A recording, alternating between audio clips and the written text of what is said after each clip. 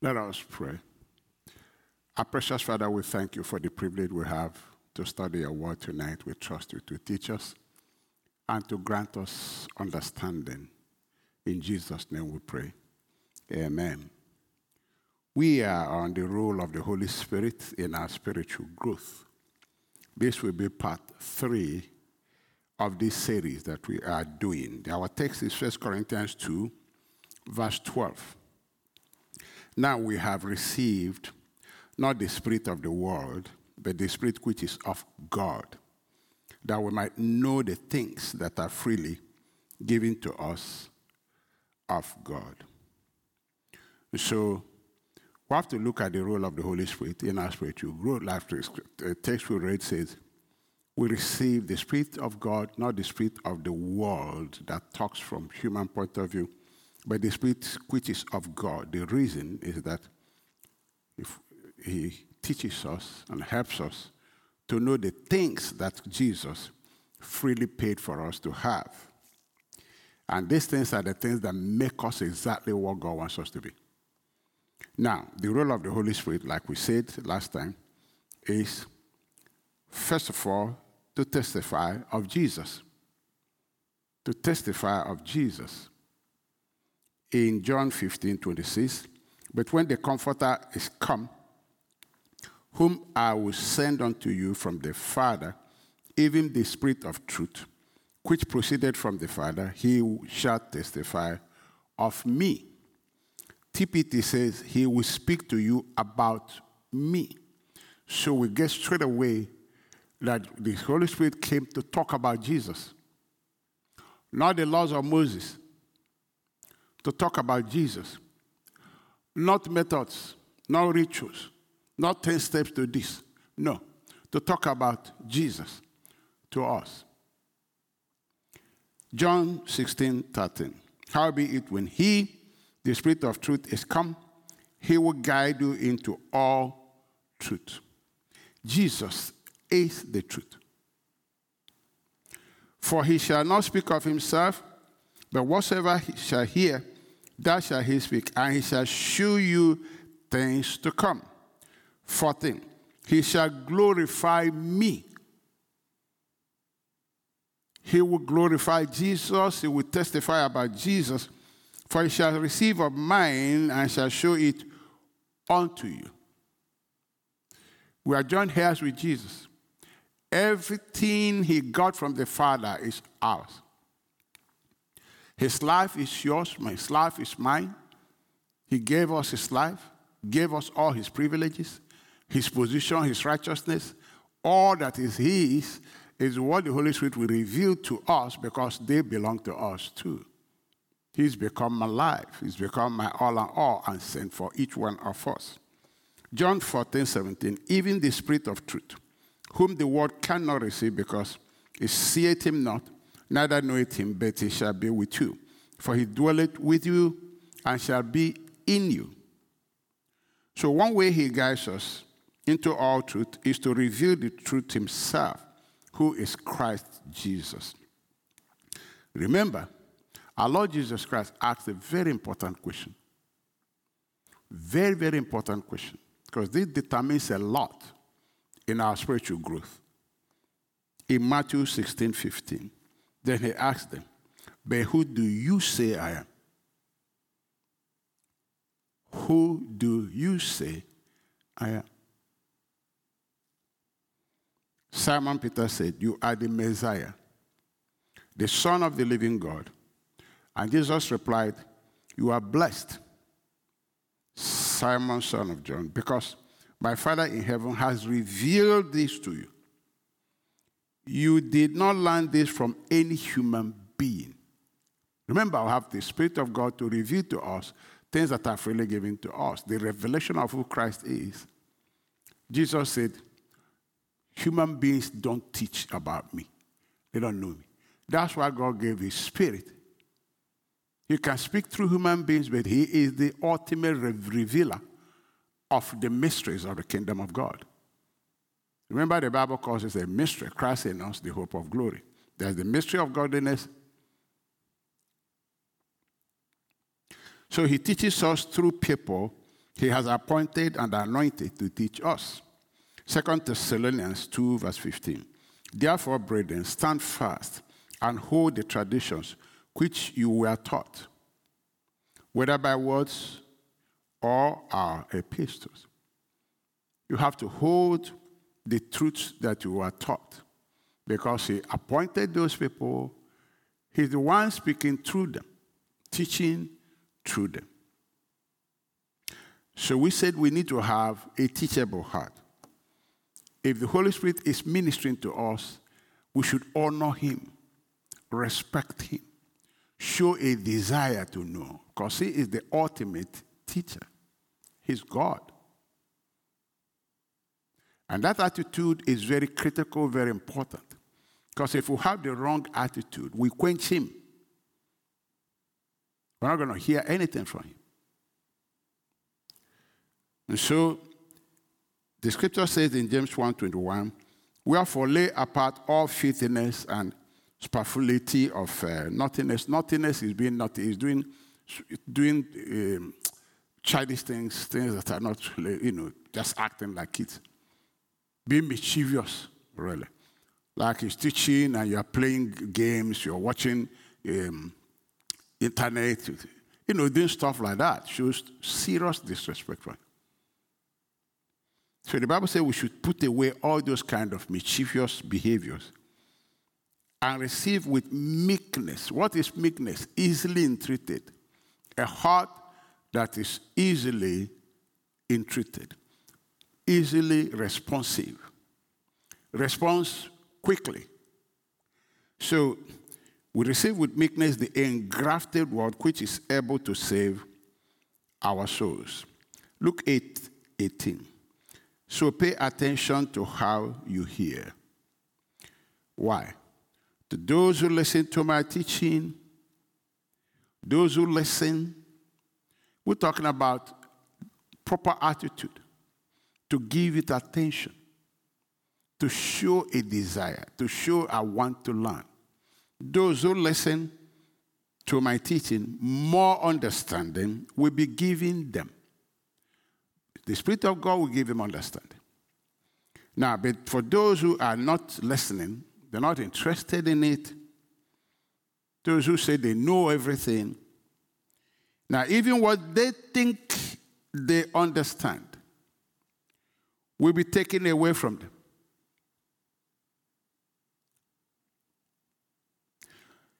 And the Holy Spirit, when he's teaching, is not talking to your intellect.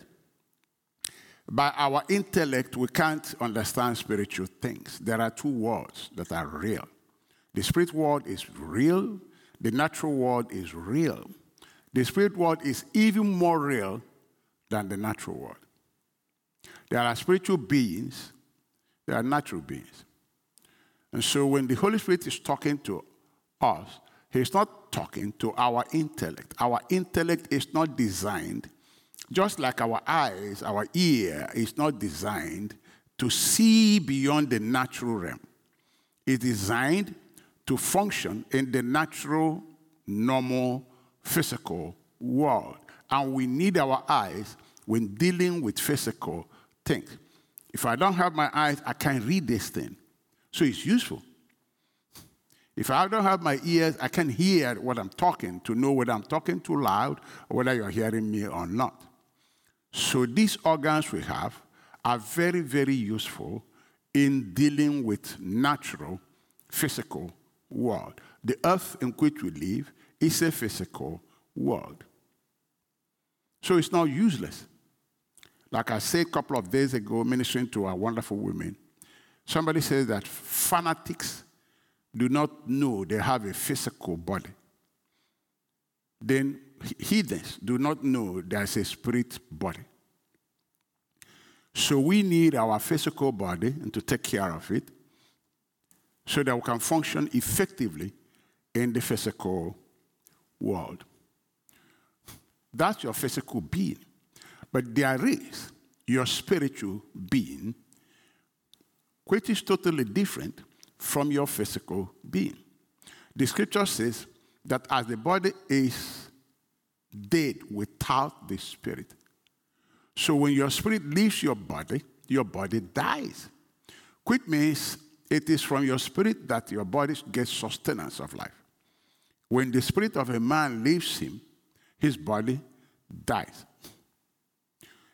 Teaching us that the spirit world really sustains the physical world. So now there is a spirit being when you are a Christian. You are born again, born of God, created, not tinkered, created new, a spirit being. So when the Holy Spirit is talking, he's talking to that spirit being, not your natural being. Because your natural is not created or designed to relate with the unseen world of the spirit. Only your spirit part can relate with the spirit world. I've never physically say I don't have to put this one. I don't know whether I've never lived in the spirit world like those who die and go and come back. So I can't say whether they in the spirit world see us physically. But we here physically do not see them unless God opens your eyes. So when the Spirit of God is teaching you, he is really talking to your spirit component, your spirit man. Because what he's saying is not related directly in a way to the physical world. It's not physical knowledge he's giving.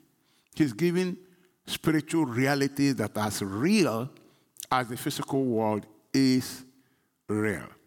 Now, when we make this distinction, it will help us to deploy the proper path when we're hearing the word of God. Because most people they don't remember this. So they deploy their intellect and they get confused.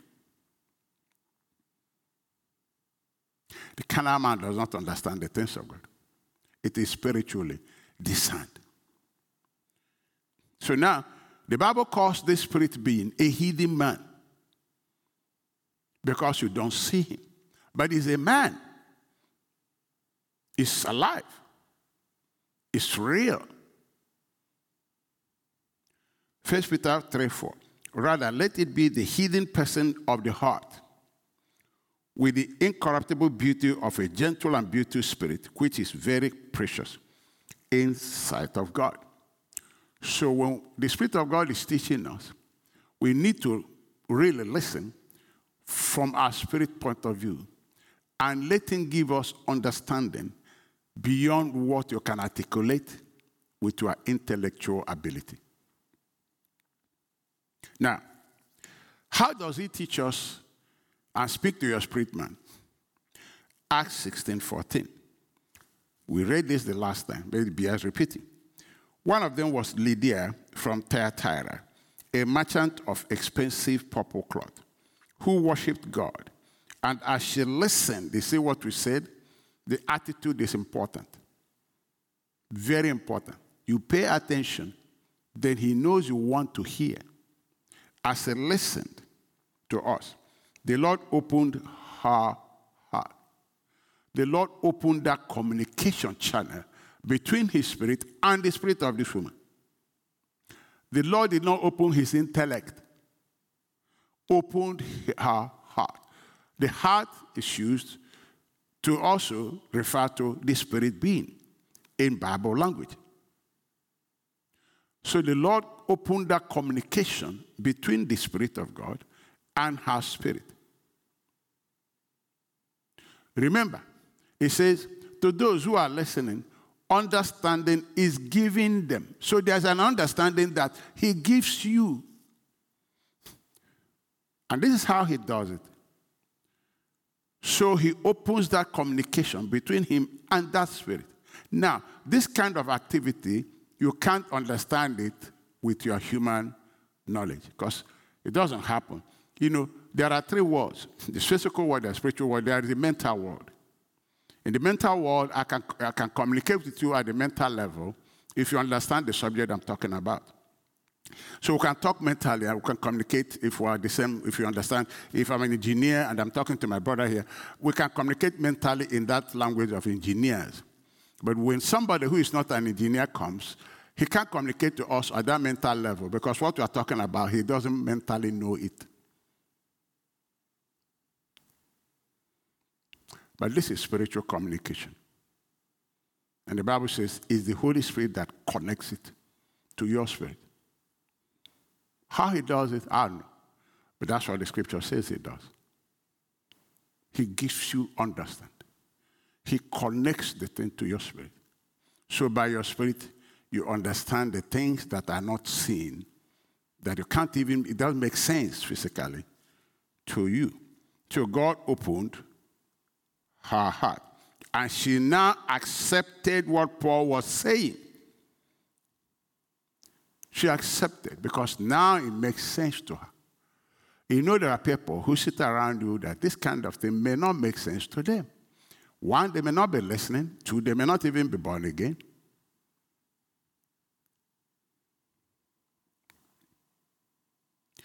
So, but when revelation comes to you, it comes with accountability. The same way with everything that God gives you and me. God does not waste his resources, brethren. Know this. I'm telling you. This is why people, God calls them into ministry pretty long, God litters them. Because they're not faithful. And he says, if you are faithful in the little, then I will increase you. Faithfulness is accountability. We lose a lot from God because we don't understand that what God gives you, he expects accountability, called faithfulness. If God gives you a husband, he expects you accountability. If he gives you a wife, he expects accountability. If he gives you children, he expects accountability. If he gives you money, God expects accountability. He said, so a faithful man who shall find. So I'm looking for somebody who will give me proper account of what I've invested in them. Remember he told the story about talents given to people. Then he came for them to give account of what he gave them. So when God gives us revelation, there's accountability, there's responsibility and accountability that comes with the revelation. So we must be faithful to what he gave us. So we use it, so we make use of it properly. So he gives us more. Now, 1 John 2:24. So you must remain faithful to what you have heard, to what you have been taught from the beginning. See, there's accountability. If you do, conditional now, if you do, you will remain in fellowship with the Son and with the Father. Now, there are many Christians who have never really heard God talk to them. I'm not talking of audible voice, no. Month to month, they can't say that this is what God told them. I'm not talking about people who go around saying, God told me. No, that's what, we're not into that. That's not what we're talking about. I'm talking about their personal life. They can't even be sure. They can't even, when someone says God talks to me, they're baffled. They're really baffled. But Jesus said, my sheep hear my voice. And when with that kind of lifestyle, they've never believed for anything. Day to day, month to month, they've never believed for anything. And so they've never received anything. That's not the best life of a Christian. So the scripture says when we start learning to be accountable to what he teaches us, for instance, what he teaches you, that's him talking. Then the scripture says that your fellowship with him, your fellowship with the Son and with the Father will be solidified. And it is in this fellowship you can hear him better, clearer, and understand what he's doing. We're going to talk about this much later. And verse 25 says, And in this fellowship, we enjoy now the eternal life he promised us. It's the accountability, and he gives you more. More revelation, more enjoyment. The more you know, the more you experience the benefits of who Christ is. The more truth you know, the more free you are, the more faith you have, the more of divine blessings you experience, the more your life is like that of Christ. So this accountability is very important. Now, we know that the goal of knowing him, the goal of knowing Jesus, is not to be filled with information so that I can stand here and teach it or quote it, which is good. But that's not really the primary goal. The goal of knowing Jesus is not just to be healed. It's not just to prosper. The goal of knowing Jesus is to live his life. We just read it. He said when we are accountable, then we can enjoy the eternal life he gave us. It's to live his life. That's the goal. In this fellowship, we enjoy the eternal life he promised us. That's the goal. That's the goal, brother. That's the goal. More than anything else. Do you know that miracles are temporary things? Lazarus was raised from the dead. But Lazarus finally died. He finally died. So the people that received tremendous, wonderful miracles at the time of Jesus finally passed away. They're wonderful, great. And I want one. I want miracle for everybody. But the thing that matters most is this life that Jesus died to give us. So that our fellowship with him starts from here and continues when we leave this earth. Continues. God thinks of eternity. God doesn't think of temporary things. God thinks of beyond now. Beyond now. So that we'll have fellowship with him forever. Now, if we realize that the goal of knowing Jesus is so that we can be in fellowship with him in living his life, then that would also be our goal. So that people see Christ, Christ who is alive in us, people see his activity through us. Galatians 5:15. It doesn't matter whether we have been circumcised or not. These rituals, you say that's not what it's all about. What counts is whether we have been transformed into a new creation. What do you mean transformed into a new creation? Transformed into his life. He's the new life we have. He said, I came that you have life, have it more abundantly. He is the new life that we have. Whether this life is being seen, instead, that's what matters most. Now, Galatians 4:19, my little children, I am in pain again over you, like a mother giving birth. I will feel this pain until people can look at you and see Christ. That is ERV, easy to read version. Easy to read version. It said, until people can look at you and see Christ. You know, Jesus, when he was here, said, when you see me, you see my Father. And so that's the same arrangement, that when people see you or see me, they see Christ. That is the goal. And so we need to hold tightly to this goal of knowing Christ and the purpose of it, really. 1 Timothy 6:12 says, fight the good fight for the true faith. True faith. What is that faith reaching out to? Look at the next line. Hold tightly to the eternal life to which God has called you. Our calling is to live this eternal life. He said, the true faith holds tightly to that. Jesus said, I came that you might have life, have it more abundantly. So a true faith holds tightly to the eternal life which God has called you, which you have confessed to well before many witnesses. Now, Paul again testifies to this in Colossians 1:6. He said, this same good news that came to you is going out all over the world. It is bearing fruit everywhere by changing lives. See what the gospel does. Changing lives. Just as it changed your lives from the day you first heard and understood the truth about God's wonderful grace. Now, how did they know this? Somebody taught them. You learned about the good news from Epaphras, our beloved co-worker. He is Christ's faithful servant.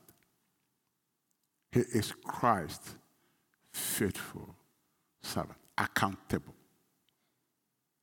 God found him faithful. You know, God knows our heart. Paul says that when I preach, I'm very careful because he sees me and knows what I'm saying. And I'm accountable to him for the word he gave me if I corrupted it. Paul was living in the consciousness of accountability to Christ, even when he's preaching. A faithful servant. And he's helping us on your behalf. 2 Corinthians 3:18. So all of us who have had that very removed can see and reflect the glory of the Lord. All of us can reflect him. Like I said, when you see me, you see Christ. That's what they say. And the Lord, who is the Spirit, makes us more and more like him as we are changed into his glorious image. Ephesians 4:20. But that isn't what you learned about Christ now. Since you have heard about Jesus and have learned the truth that comes from him. It says when you learn about him, it transforms your life. Verse 22. Throw off your old sinful nature now, your former way of life, which is corrupted by lust and deception. He said, this kind of lifestyle that's corrupted by lust and deception, it's not what you learn when you know Christ. It's not what the Holy Spirit is teaching us. He's teaching us about a different type of life. 24, it says, 24:3, it says, instead, let the Spirit now renew your thoughts and attitudes by teaching you about Christ. He renews your thoughts and your attitudes. Then you put on this new nature, this new life, this eternal life, created to be like God, truly righteous and holy. So he says, stop telling lies, because that's not what you learn from Christ. He is the truth. His life cannot lie. And other things he said there about anger, being anger, or destroying anger tantrums. He said, that's not what you learned from Christ. You learned love, forgiveness, mercy, compassion. Now, the textbook that the Holy Spirit uses to teach us about Jesus, remember, it is his role in helping us to grow spiritually so we're like Christ. He's the one doing all of this. So the textbook he uses is the Bible. 2 Timothy 3:16 says, all scripture is given by inspiration of God. What is the purpose? And it is profitable for doctrine. Doctrine is a set of belief system that you can teach. You can teach it as a belief system that every Christian can believe it because the Bible says so. You can't make your personal experience a doctrine.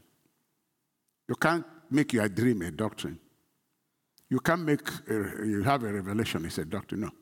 Your revelation can be in line with Scripture, to God be all the glory, but you have to come back to the Scripture, which is given by the inspiration of God, and read it. It's what the Scripture says. That's the basis for doctrine. That's the way it works. That's what the Spirit of God wrote here. So that there's no confusion. Because people can say, I had this dream, or I had this revelation. No. The standard is this one that is inspired by the Holy Spirit, written, which we can read. It's given to us for profitable for doctrine, for reproof, for correction, for instruction in righteousness, that the man of God may be complete now, thoroughly equipped for every good work. So the Holy Spirit uses the scriptures to help us to grow, equip us for every good works. Now, the scripture focuses on Jesus Christ. Remember that the scripture said when the Holy Spirit comes, he will testify about Jesus, will glorify Jesus, will take about from what belongs to Jesus, which belongs to us, and show us, show us what Jesus has done. The blessings we share with him, he shows to us. So we believe and enjoy them. John 5:39. You search the scriptures because you think they give you eternal life. He said, nothing will give you eternal life unless you come to Christ. So, activities does not give eternal life.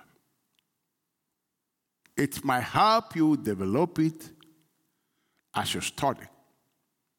But Christ is the giver of life. The Holy Spirit helps you develop it. Without Christ, you can do nothing. So your fellowship with the Holy Spirit is very key, very important. Very, very important. So he says, you search the scriptures because you think they give you eternal life. But the scriptures just point you to me. Keep pointing you to me. Yet you refuse to come to me to receive this life. Points us to Christ. The Holy Spirit points us to Christ. John the Baptist said, behold the Son, the Lamb of God. Pointing us to God's plan. Pointing us to Christ. Of his fullness we have received blessings, grace upon grace, of his fullness. Nothing is created without him. Nothing happens without him. Everything was created through him and for him.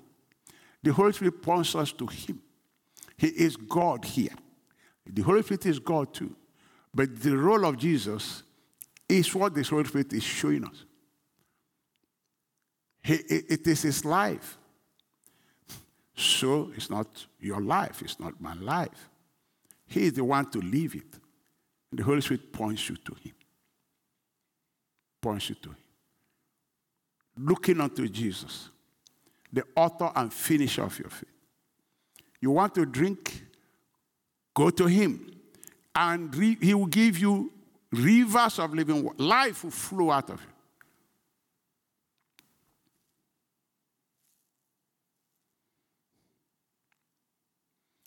But he says some people will refuse to come to him because they prefer rituals. They prefer ritualism. They prefer all those kind of things.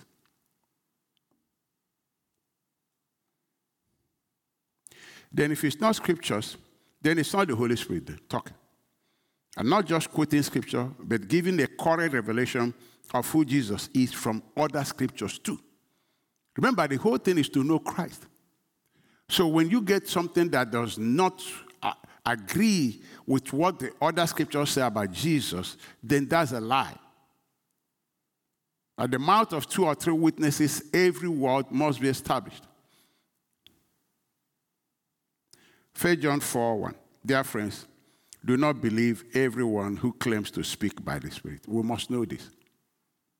Brethren, we must know this. It's not everyone that calls Jesus is led of the Holy Spirit. Not everyone. I'm telling people the truth. I have personally, before I got saved, in one prayer group, oh boy. We sang about Jesus, sang all these wonderful hymns, and this our vision. Man, he told somebody I would marry my wife when I didn't even know my wife. His vision was prompt, correct. So we thought he was a prophet of God. We'll sing some songs that said, as before bound by Satan in a life of fear and darkness, be now renewed in the power of our Savior, Jesus Christ. Tell me what's wrong with that? We were singing that. Miracles were happening. Nobody ever one day said, give your life to Christ. Not one day. And one day I called my wife, I said, this is not God. Something in me was not comfortable. I said, this is not God. And I went to our prophet, I said, sir, how come you are a prophet and you are marrying many wives? That question was never answered till today. Brethren, if there is no real, there won't be fake. You can't have a fake of what doesn't exist. You can't have a fake of something that, if it doesn't exist, you can't fake it. The only thing you can fake is what exists. And the Bible said that the devil will make himself to look like angel of light. That's called deceit. He will copy everything you do, set up church, do everything. But his goal is something: to kill, destroy, take you away from Christ, take you away from the source of life. You just mention Christ, but you won't know him. You call Jesus, but you don't know him. So the scripture says, dear friends, do not believe everyone who claims to speak by the Spirit. Have the courage. You owe it to yourself. If you are deceived, you pay the price. It might take a while, but one day you will see why the devil is after this. It's not to bless you. He has nothing good coming from him. It's to detach you from your faith and destroy your faith and do other terrible things.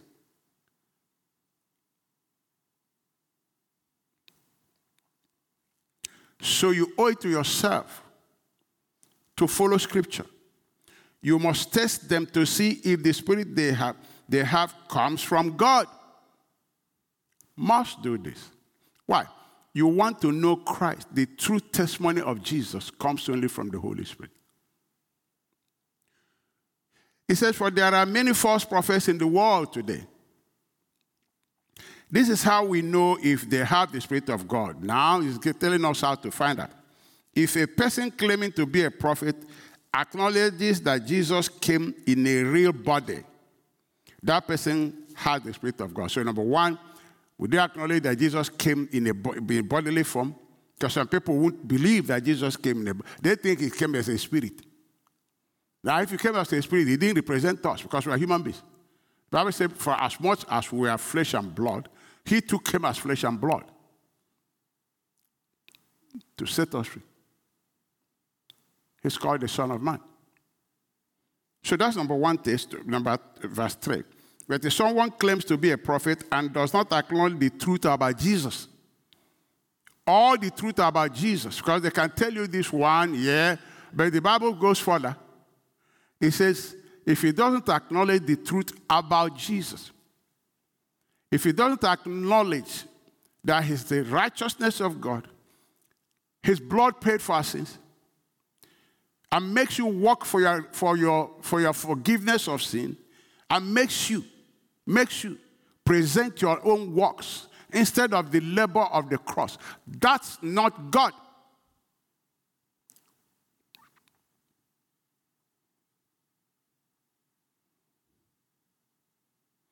You owe it to yourself, because the Holy Spirit said he's faking a lot, so it's all over the place.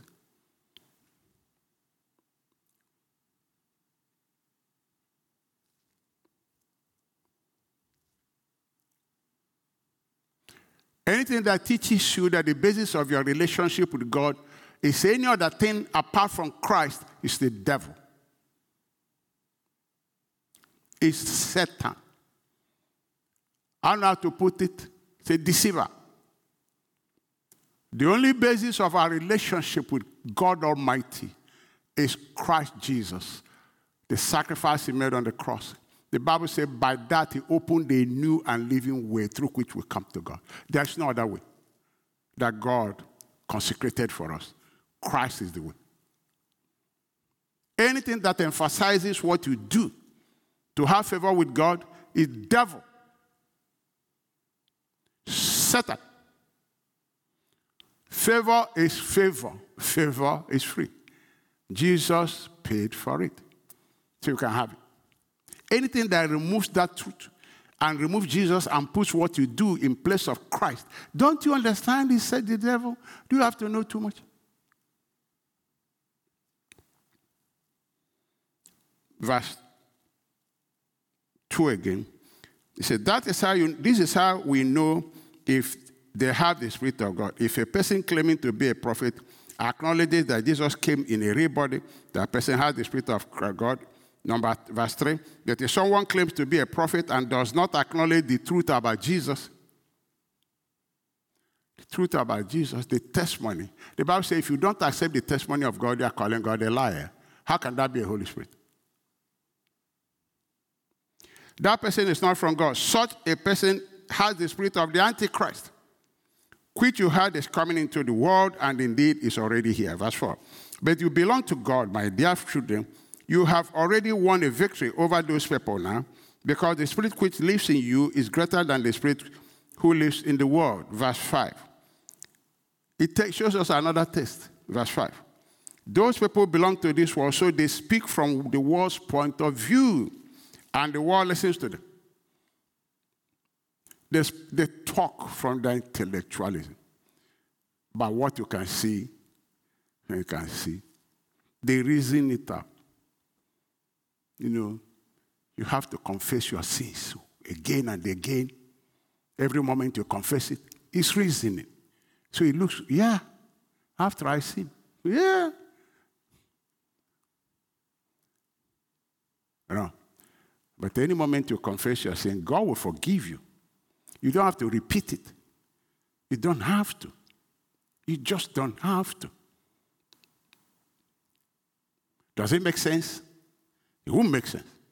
Because when you come to God, you like, okay, I need to make myself acceptable to him. No, the Bible says you're acceptable to God only because of what Christ did. That's all. That's why you say in Jesus' name, which means I'm coming on the basis of what Christ achieved for me. On his merit. Not coming in my name. On his merit. If it's merit, then you can go, because God accepts his merit. That's why the Bible says we are accepted in the beloved. God gave us Christ's righteousness. You say, why? For God so loved the world. So these people talk from a human point of view. What makes sense? And that's why people fall for it. If you pray and make noise, God hears you. Yeah, it makes sense, so let's make noise now. Let's pray. I tell people, I say, why not get microphone, megaphone, mount it on top of your roof, and let God hear better. All those things that are human point of view, what human beings do that looks like it will make God look your way, satanic, demonic.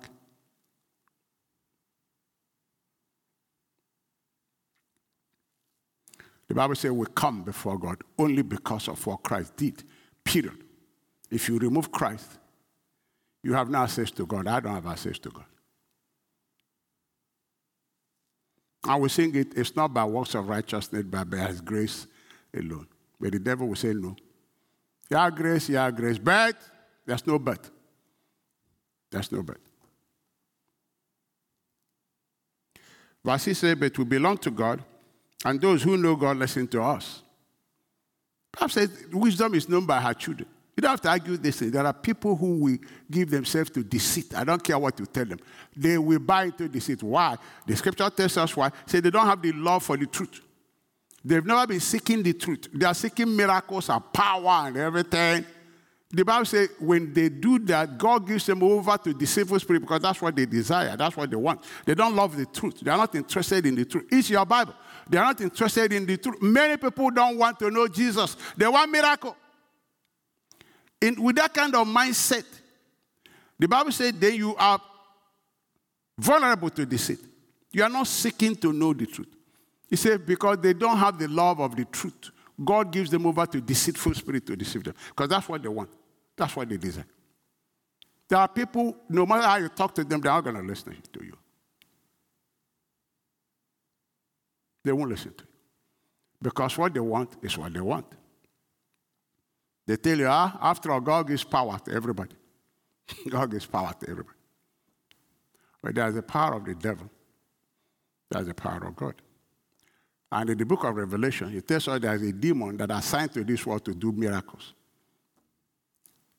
There's a one assigned to this world to make people have excessive desire for luxury and money. You see some churches, all they're talking about excessive desire for luxury and money. Go read the book of Revelation and see what the Holy Spirit wrote there. There's a spirit that makes people have excessive desire for luxury and money. Well, how much are you going to spend in this world? We're packing all this. How many cars will you drive at a go? Remember, God is not a wasteful God.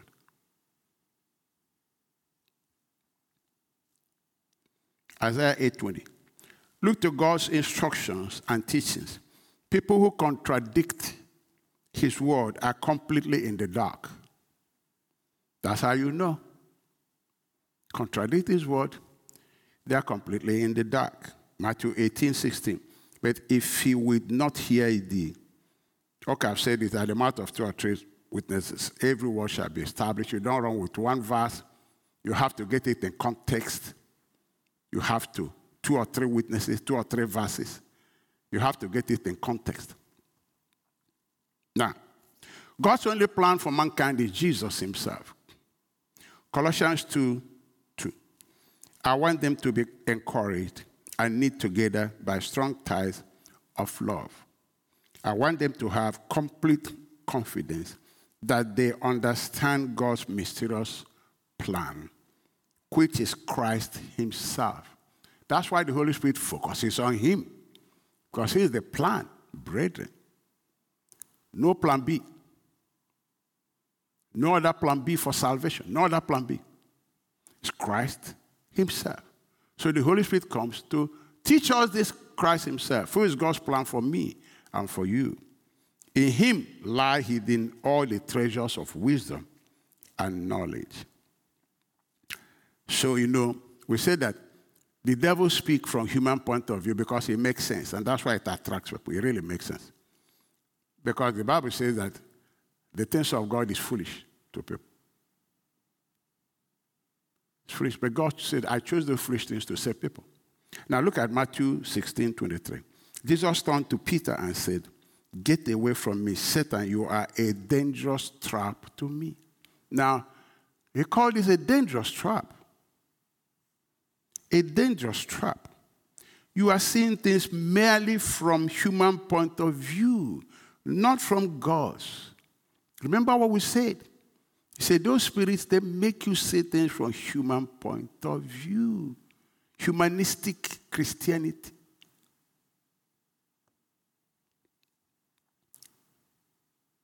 After all, we are human. After all, we are human now. We are human. Leave them, Jerry. We are all human beings, Jerry. Humanistic Christianity. Aren't you peculiar? Aren't you special anymore?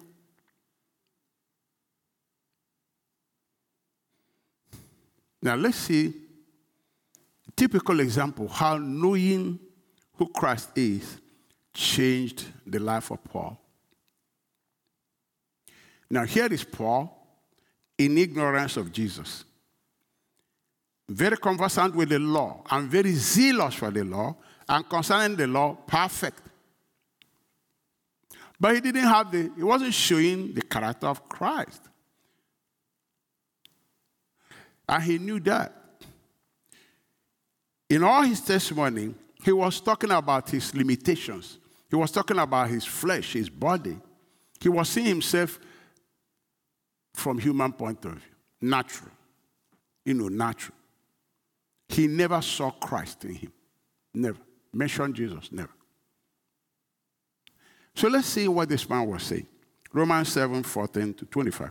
So the trouble is not with the law, for it is spiritual and good. The trouble is with me. Hear his testimony. The trouble is with me, for I am all too human. See what he's seeing. He's not talking about Jesus yet. Talking about Paul. I'm all too human, a slave to sin. I don't really understand myself. How does that go for testimony? For I want to do what is right, but I don't do it. Instead, I do what I hate. But if I know what I'm doing is wrong, this shows that I agree with the law is good now. So I am not the one doing wrong. It is sin living in me that does it. And I know that nothing good lives in me. He hasn't mentioned Jesus yet. He's talking about Paul, his flesh. He wants to do good. He wants to live holy. Live holy. You got to obey God. Must obey God. God above God. And he's trying to do it. He said, I know that is good, but I cannot do it. Can you know how many people who are struggling with this? Sincere people. They want to do good. They know what they are doing is wrong. But year in, year out, they're not changing. They are frustrated. Do you know people who do that?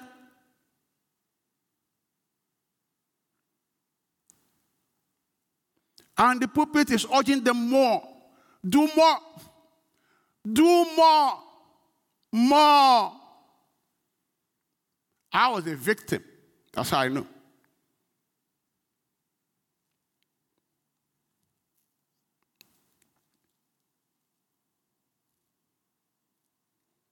It says, verse 18, and I know that nothing good, let me read from here. And I know that nothing good lives in me. That is in my sinful nature. I want to do what is right, but I can't. So wanting to do is not the answer. I can't. Verse 19 says, I want to do what is good, but I don't. I don't want to do what is wrong, but I do it anyway. You know Christians in this trap? Mostly what is preached from the pulpit is this pattern. Do what is right. This is what is right. A Christian should not lie. A Christian should not commit adultery. And they are lying and committing adultery, even doing more and hiding it, stealing.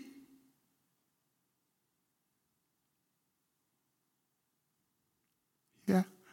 You give them money to do business. In 1 month, they are fighting. They are fighting. And they have been Christians for years. They can't stop lying. I'm telling you. Verse 20. But if I do what I don't want to do, I am not really the one doing right, wrong. It is sin living in me that does it. Yeah, Paul, I told us, said there's this part of us that's fighting with the Spirit, that's really fighting with this part of us. He's recognizing it now. The verse 21. Verse 21. I have discovered this principle of life, that when I want to do what is right, I inevitably do what is wrong. I love God's law with all my heart, yep, but there is another power within me that is at war with my mind. This power makes me a slave to the sin that is still within me. He wrote about it in Galatians. He said, there's a struggle between this power and this power. Oh, what a miserable person I am. It makes some people, they stop going to church. You know how many people are backsliding? They say it's not working. And they feel they can't fit in because they feel unholy.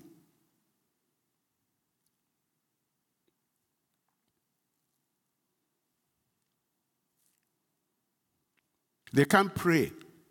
So they need a man of God who they think is holier than everybody else. Who God, a special person that God deals with. And they go there.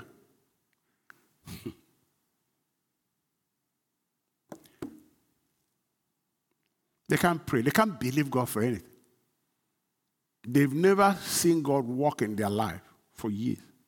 They can't believe God for anything. What they see is what is natural. What happens to natural people. The natural testimony everybody has. It's nothing supernatural or standing that you can say to people and they say, this has to be God. Nothing.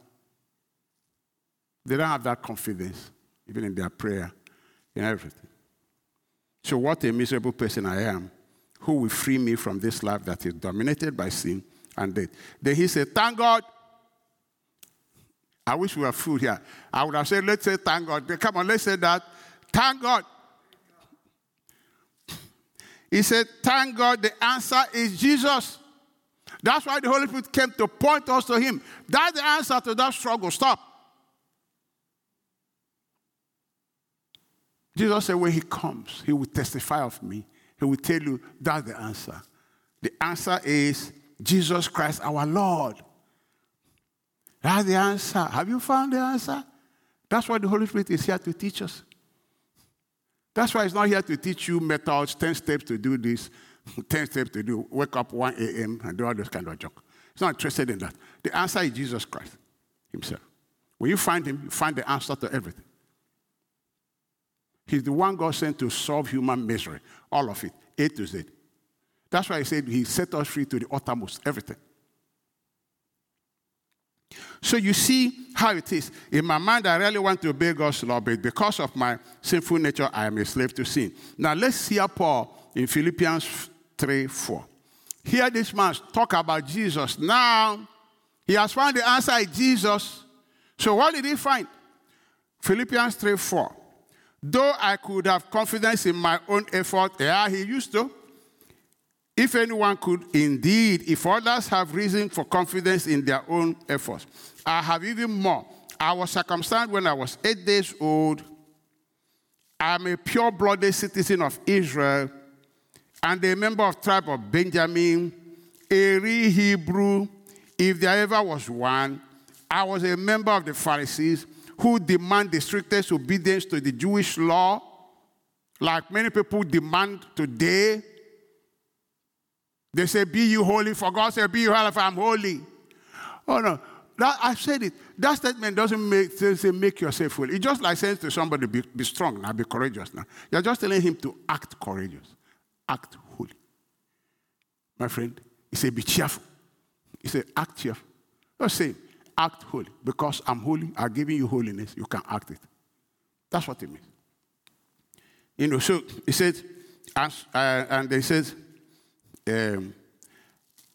I demand the strictest obedience to the Jewish law. I was so zealous that I harshly persecuted the church. And as for righteousness, wow, this is the way I know you need to be righteous. I obeyed the law without fault. So what's the struggle, Paul?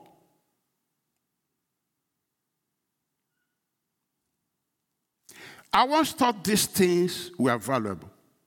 As some people think today. As they think today. But now I consider them worthless. Why? Paul, what did you discover? Why are they worthless? Because of what Christ has done. The Holy Spirit started showing him what Christ did. So he said, oh, this is not the way to get this thing. Boom, all of them out. Remember, I said, thank God, the answer is in Jesus Christ. The Holy Spirit began to show him what he did set you free from this. You don't need all of this. What he did made you righteous. What he did gives you new life. You don't have to struggle. You have that life. Live it. Live it. You have it.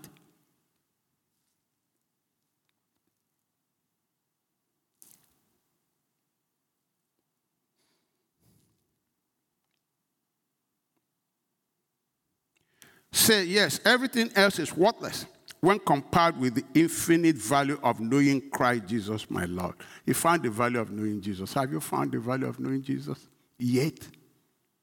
Have you? Do you invest in knowing him? For his sake, I've discarded everything else, counting it all as garbage so that I could gain Christ and become one with him and have fellowship with him. And his life will reflect, I'll be a reflection of him. I want to be one with him. He's all that matters now. So Paul fell in love with Jesus. He says, it's my life, it's my all and all. I no longer count on my own righteousness through obeying the law. Rather, I became righteous through faith in Christ. Christ became everything. For God's way of making us right with himself depends on faith. I want to know Christ, so and they experienced the mighty power that raised him from the dead. That's the power of the Holy Spirit that came to confirm that Christ is in me and manifest these things which I couldn't do with my power and overcome this power that is opposed in me. That's why I say you have overcome this world because of the greater one that's in you. You need to know the greater one. And he says, well, if necessary, I want to suffer with him, sharing in his death. 2 Corinthians 5:14, 18. Either way, Christ's love controls us. Since we believe now, he says no more talking of I do. He's not talking of what he believes. Believe that Christ died for all. We also believe that we have all died to our old life. Now he's talking about the new life that Jesus gave him. He died for everyone so that those who receive his new life will no longer live for themselves. Problem solved.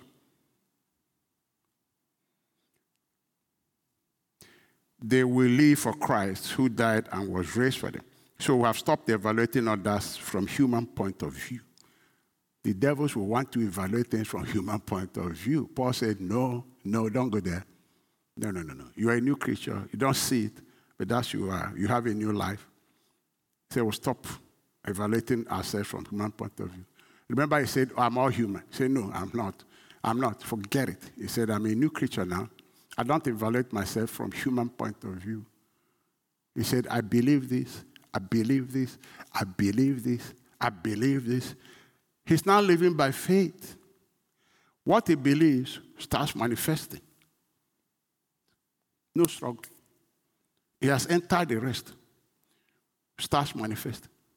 The life Christ begins to manifest. He became a reflection of Christ.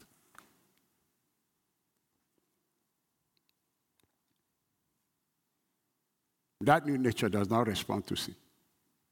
If you respond to sin, you allow your flesh to control you. Period. There are no two ways about it. Christ does not respond to sin. His nature doesn't respond to sin. That's why I say we are dead to sin. If you are responding because you are tilting to the flesh, you love what the flesh is doing. So you are allowing him control you. You want to know whether it's true? Let them give you poison to. You will never drink poison. There's no question of your flesh. Because you don't like it. So it's now a question of what you love. If you love the Lord, you tilt and let him control. If you love the world controls you. God has done his own. Make your choice. Let us pray. Precious Father, we just want to thank you again for what you are teaching us tonight. The need to allow the Holy Spirit to grow us to be like Christ. It's not a religious thing. It's really a power thing.